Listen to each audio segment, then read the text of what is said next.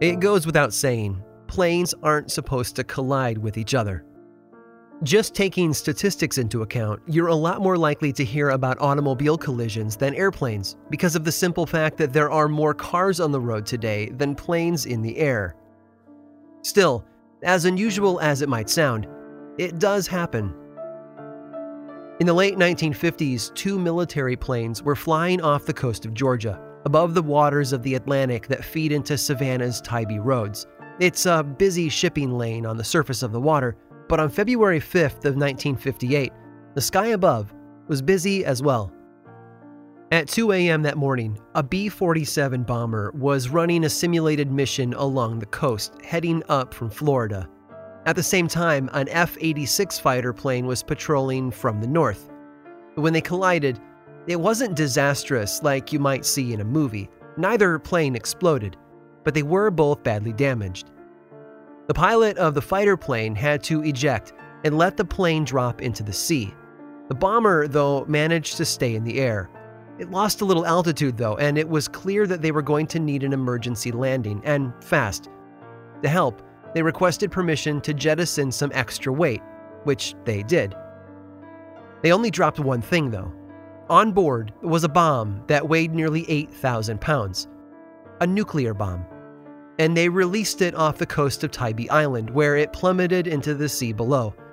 And although the military tried to recover it later that year, that mission was a failure. It's still there to this day.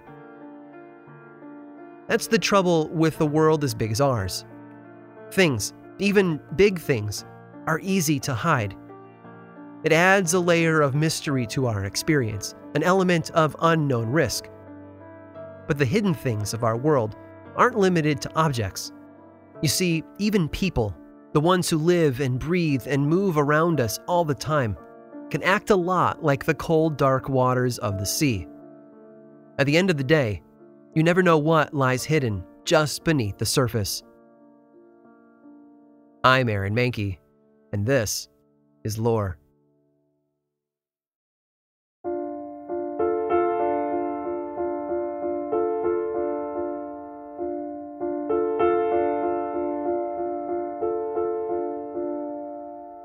Mary was born in 1847, and she was just 6 months old when she had her first seizure. Her muscles twitched uncontrollably, and the pupils of her eyes dilated. Her parents, Asa and Ann Roff, were of course sick with worry. The seizure, which seemed to be epileptic, left Mary unconscious for several days in a row, and for a while they assumed the worst. Still, she recovered, and life moved on. But as it did, the seizures followed them. In an effort to find some relief for their daughter, the family moved from Indiana down to Texas when she was about 10. A year later, they followed the newly built Peoria Railroad back north and settled in the brand new town of South Middleport, Illinois. They built one of the first houses there, started a new life, and hoped for the best. But Mary's seizures continued. By the time they moved up to Illinois, she was having them at least once a day. This was before even the earliest anti-epileptic drugs such as potassium bromide, and that lack of options left Mary and her parents feeling depressed and hopeless. Add to this the intense physical drain that regular seizures had on her health, and it's easy to see just how dark those days must have been for her. One of the methods they tried for a while was bloodletting. It's a practice that dates back thousands of years, and it's appeared in many forms, from knives and needles to spring-loaded cutting devices. One of the professions that historically delivered bloodletting services was, of all people, the barber. Even today, you can find barber shops that still use the red and white candy-striped pole outside. It's a carryover from another era, designed to represent blood and white bandages. Mary's preferred method of choice, though, was actually leeches, and because she complained constantly of headaches, she would place them on her temples, believing that they helped relieve the pain. She used them so often that she even began to view them as pets. And like a child with a kitten, time spent with her leeches would often put a smile on Mary's face. As an aside, if your kid asks for a cat for Christmas, I can't help but feel like they're missing out on a great pet option here. Leeches are really cheap to feed, and you don't have to take them for a walk. Just putting it out there. Mary's condition went on like this for about 3 years, with the use of leeches escalating slowly.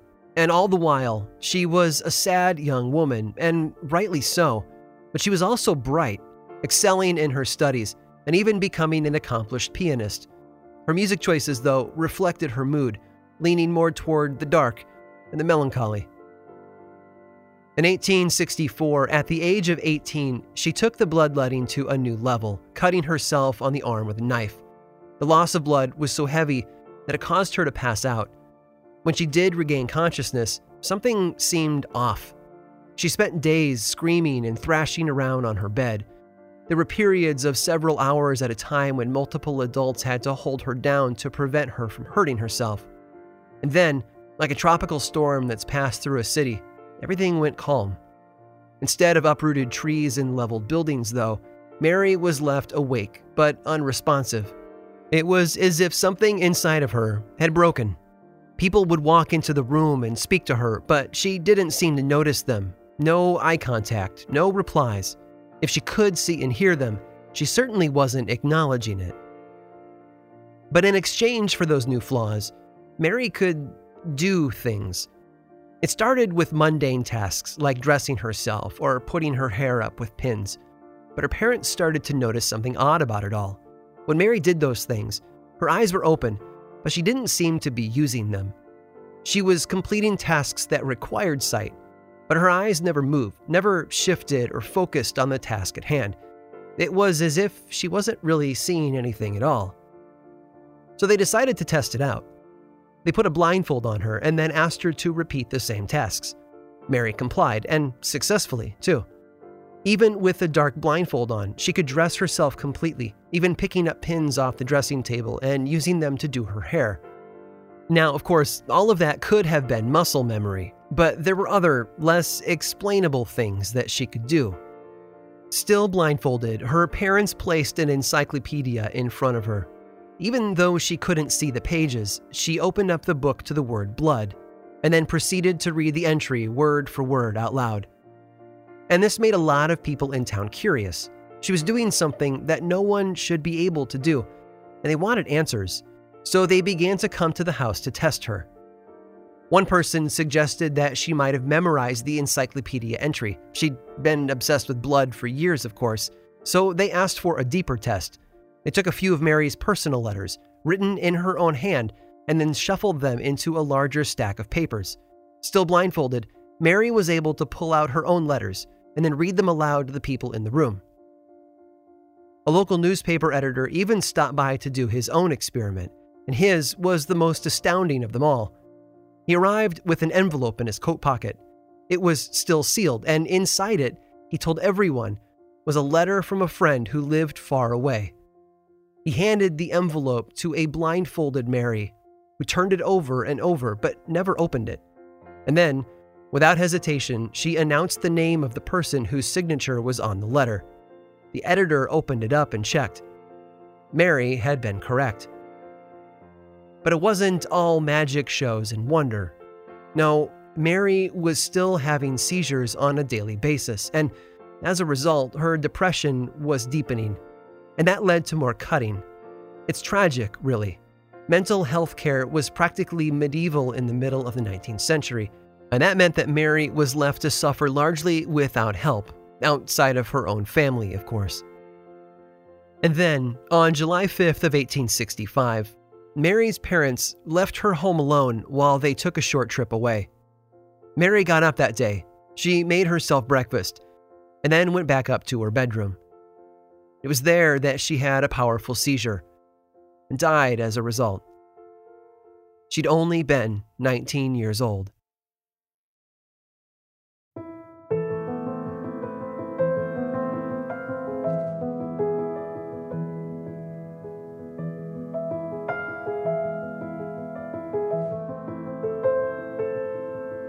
A year before the tragic death of Mary Roth, Thomas and Lucinda Venham welcomed a daughter into their family. Mary Venham was born in April of 1864, and almost immediately, the family took to calling her by her middle name, Larancy. In 1871, when Larancy was just 7, her family moved up from Milford County to South Middleport. But in the years between Mary Roth's death and the Venoms' move, the township had incorporated. The newly formed city was called Watseka in honor of a well-known Native American woman who'd been born in the area. For a while, Larancey's childhood was nondescript. She was healthy and happy, and that continued to be true for a number of years. But then, in early July of 1877, at the age of 13, Larancey started to complain that she'd been hearing voices in her bedroom. She claimed they were calling out to her, saying her name over and over again. Her parents, chalking it up to the overactive imagination of a child, largely ignored her. And then, on the night of July 5th, Larancey had a small seizure that left her in an odd state. She was still conscious, but stayed mysteriously rigid for nearly 5 hours. When she finally did snap out of whatever trance she seemed to have been in, she told her parents that she felt rather strange. Of course she did, they said. She'd had a seizure, after all. The following day, Larancey had a second seizure and entered into that awake yet stiff state once more. This time, though, she spoke. Her parents sat beside her bed and listened as she told them what she could see. But even though her eyes were open, she didn't describe the bedroom to them. She described heaven. Specifically, she described seeing her two siblings, her sister Laura and her brother Bertie, both of whom had passed away young. In fact, Larancey had only been 3 when her brother had died, and the family rarely talked about those obviously painful memories, which made her description even more unusual. All through the summer and well into November, Larancey continued to have these trances. Each time, she would describe another world, the world beyond the veil of reality. Beyond the curtain that separated life and death, there were angels, spirits, heaven, and all of the details she attached to it. It seemed surreal. And then, on November 27th, things, well, they took a turn at weird and cruised down Crazy Street, if you know what I mean. The seizure she had that night was extremely violent. She laid before her parents on the bed and would violently arch her back with each new episode. One report claims that she bent so sharply at the waist that her feet touched her head, though I'm honestly not sure how that's physically possible. If it happened, I can't imagine a more creepy scene than watching a young woman bend in half backwards while screaming in pain. This wasn't a one-time thing either. These new seizures went on for weeks, leaving the family distraught and Larancey exhausted and in pain. And this pattern, first seizures and then visions, repeated itself regularly for nearly 3 months. Outside family members were beginning to think that the young woman had lost her mind. They begged her parents to send her to nearby Peoria, where there was an asylum well-equipped to help them with her illness. Instead, the Venoms pushed on alone. Their doctor didn't know how to help, and while the seizures were something that he could at least put a medical name to, it was her visions of the afterlife, full of spirits and angels and the like, that defied his expertise. One person who did arrive and offer them answers was a man named Dr. E. Winchester Stevens. He was a friendly man in his mid-50s from Janesville, Wisconsin, and he worked as a spiritualist doctor, offering a mixture of medicinal cures and otherworldly solutions to people just like the Venoms. He'd heard of Larancey's story through the Venoms' neighbor, an older couple with an interest in spiritualism and the afterlife. But when Dr. Stevens entered her room for the first time on the 31st of January, he didn't meet Larancey. Instead, the voice that came out of the young woman claimed to be that of an elderly German woman named Katrina Hogan. She'd been 63 years old when she passed away years before, and now she was in possession of Larancey's body. And she wasn't nice, apparently. This elderly spirit, speaking through the young woman's mouth, insulted and verbally abused Thomas and Lucinda Venom. This went on for a few moments before shifting to another spirit entirely. This one claimed to be that of a young man named Willie Canning, who died after running away from his family. But he too vanished after just a few minutes. Dr. Stevens, who'd simply been an observer up until this point, finally stepped in to help. According to the historical account of the events of that day, Stevens used mesmerism, what we would call hypnosis today, in an attempt to help Loranci calm down. And the seizures stopped. The young woman managed to tell all the adults in the room, her parents, Dr. Stevens, and the neighbor who had brought the spiritualist to the Venom home, that the evil spirits wanted to control her. She was afraid, and she wanted help. Dr. Stevens suggested that perhaps she could find a good spirit instead. Loranci nodded, and then closed her eyes. When she opened them again, she smiled. It was as if all the pain and trauma were gone, and Loranci had become whole again. Except she hadn't. Instead, she turned her gaze toward the neighbor standing in the corner of the room with a look of intense recognition. "Father," she said, "it's me, Mary Roff."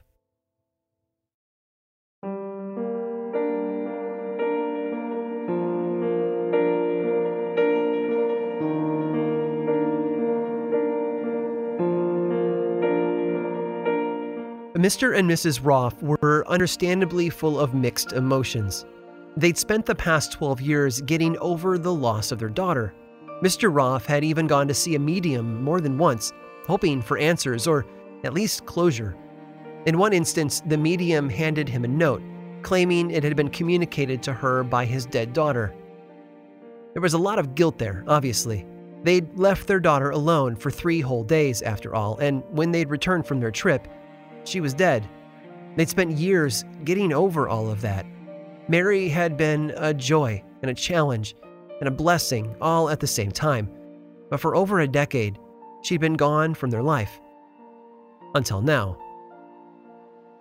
Mr. Roff went home that afternoon and told his wife what had happened. At the same time, Dr. Stevens continued to ask Loranci questions to get to the root of her morbid role-playing game.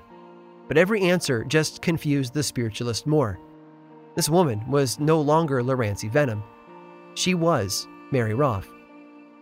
Mary, it seems, wanted to go home. She didn't recognize anyone in the Venom household at all. They were strangers to her, so she asked them if she could go live with her parents at their house. She wanted to return to the home she knew and loved, and she asked continuously about this for days. Finally, nearly a week after Mary's arrival, the Venoms relented, and they escorted their daughter out of the house, down the street, and up to the front door of their neighbors, the Roffs. There, she immediately fell into comfortable routine. She used nicknames for her parents and siblings that no one but Mary Roff would have known. She recognized family friends, and she would mention others from out of town that the Roffs knew, people who had never visited Watseka in all the years the Venoms had lived there. There was simply no way for anyone other than Mary Roff to know these things. When she did see them, she treated the Venoms as if they were just some nice family she'd only recently met. She was polite to them, for sure, but it never evolved into anything more. But Mary knew of Loranci. In fact, she claimed to understand better than anyone else what was really going on with her. It was just a really difficult story to believe. Mary said that Loranci was sick. Her seizures were a symptom of that illness. But Mary had gone through all of that in her own lifetime, and she knew how to help. So Loranci, at least according to Mary, was in heaven getting better. And when she'd recovered, Mary would leave and allow the young woman back into her own body. Look, I get the skepticism. I'm right there with you. This is pretty bizarre stuff, no doubt about it. And these people were obviously primed for this story, too. Spiritualism was hot in 1878. The amazing Fox sisters were 3 decades deep into their career as world-famous mediums, traveling around, performing seances for sellout crowds. It wouldn't be another 10 years before their act was exposed as a fraud. To the Venoms and the Roffs, and especially to Dr. Stevens, these things were real and possible and undeniable. To our modern minds, though, there's a lot to question. Loranci had to have known her neighbors prior to that day. She'd most likely heard the tragic story of Mary Roff, if not from their own mouths, then from others in town. Surely, at some point in her childhood, someone looked at her and said, "Oh, you live next door to the Roffs." It's not a story that you easily forget. But there were things that were harder to dismiss. Being able to name out-of-town friends was one of them. But the woman claiming to be Mary Roff could do a lot more than that. She had dozens of conversations with old friends, people who had known Mary well before her death. And in each of those chats, she mentioned details or events that no one other than Mary could have known. One day, Mary walked into the Roffs' sitting room and pointed to the velvet headdress sitting on the table. Mrs. Roff had pulled it out of Mary's things and left it out for the young woman to discover. When Mary saw it, she lit up and described how she'd worn it when her hair was short. All Mrs. Roff could do was nod in disbelief. Another time, Mary approached Mr. Roff and told him that she had sent him a note once through a medium that he'd gone to see. She told him the date, and he confirmed it with others. How she knew it, though, was a mystery, unless, of course, she really was Mary, back from the dead. All of this went on for over 15 weeks. There were periods here and there when Mary seemed to disappear and Loranci would return to her body. But these were brief moments, and Loranci never seemed to be fully there. She was confused, especially by her surroundings there in the Roff house. She asked to be taken home, but before anything could be done, Mary would return. On May 7th, Mary announced to the Roffs that Loranci was ready to return for good. There were more brief switches between the two spirits for another 2 weeks, and then it was over. On May 21st, Mary stood in the parlor of the Roff home and said a tearful goodbye to her family. And then, one of the Roff daughters took her by the arm and escorted her down the sidewalk back to the Venoms. They chatted as they did, with Mary discussing family matters and giving life advice to her sister. And then they arrived. Mary mounted the steps alone and knocked on the front door. When the Venoms opened it, Mary had vanished. Loranci was in full control of her body again, awake and aware. She said she felt as if she'd been dreaming, and then embraced her parents. For as long as she lived, Loranci never had another seizure.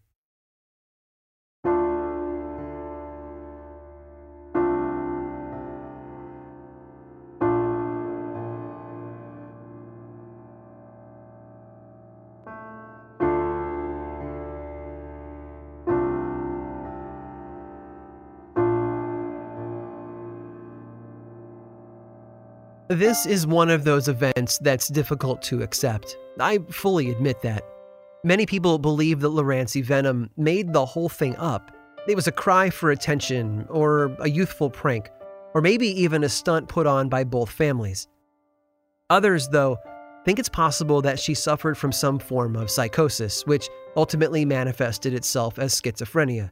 They believe that had the Roffs not taken her in and given the girl time to recover, the Venoms might have sent her to a mental asylum, which, in the 1870s, was a one-way ticket to suffering and possible death. According to those who subscribe to this theory, it was the generosity and open-mindedness of her neighbors that ultimately saved her life. But too many questions are left on the table for us to sort through. How did symptoms as dramatic and serious as powerful seizures simply vanish after just 15 weeks? How did she know things about the Roffs that no one else could have known? There was even a moment during the ordeal when Loranci, claiming to be Mary, told Dr. Stevens that she'd seen his deceased daughter in heaven. Mary described a cross-shaped scar on his daughter's cheek. Dr. Stevens, amazed, confirmed that the scar was from surgery she'd undergone to stop an infection. Whatever we end up believing, here and now, today, it was Loranci's parents who were convinced. They said that their daughter had returned to their home, and I quote, more intelligent, more industrious, more womanly, and more polite than before. She'd grown up somehow, and she was physically restored. No more seizures, no more random trances. It was all gone. For a couple of years, though, Loranci tried her hand at being a medium. Maybe the Roffs talked her into it, or maybe she wanted to see if she could still do the things she'd become famous for. 4 years later, she married a farmer named George Binning. George, it seems, had no interest in spiritualism, and shortly after, her efforts to work as a medium sort of ground to a halt. 2 years later, they left town, moving to a farm in Kansas. Together, they raised 13 kids, and naturally, life got pretty busy. But she stayed in touch with the folks back home as best as she could. One of the people who wrote her often was Mr. Roth. It's understandable, really. For a little while, his daughter Mary had come back to him, and he was attached to Loranci because of it. And on the rare occasions when she returned to Watseka to visit her parents, she would always make it a point to walk next door and visit the Roths. She would knock, of course. It wasn't really her home, after all, but they would always welcome her in. I imagine they'd make her a cup of tea and gather together in the sitting room. I have to wonder if Mary's velvet headdress was still sitting out on the table, and if Loranci ever felt like it looked familiar somehow. What we do know is that each time she visited the Roths, she would do them a favor. After a bit of polite conversation, she would sit back in her chair and close her eyes. The clock on the mantel would tick loudly, almost like footsteps approaching from another room. And then, her eyes would open again, but it wouldn't be Loranci. "Hello, Mother," she would say to them. "Hello, Father. How are you? It's so good to be home."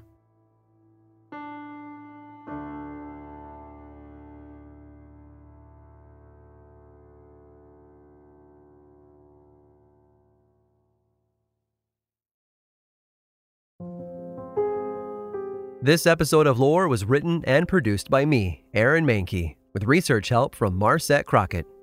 Lore is much more than a podcast. There's a book series in bookstores around the country and online, and the second season of the Amazon Prime television show was recently released. Check them both out if you want more lore in your life. I also make 2 other podcasts, Aaron Mahnke's Cabinet of Curiosities and Unobscured, and I think you'd enjoy both. Each one explores other areas of our dark history, ranging from bite-sized episodes to season-long dives into a single topic. You can learn about both of those shows and everything else going on all over in one central place, theworldoflore.com/now. And you can also follow the show on Facebook, Twitter, and Instagram. Just search for Lore Podcast, all one word, and then click that follow button. When you do, say hi. I like it when people say hi.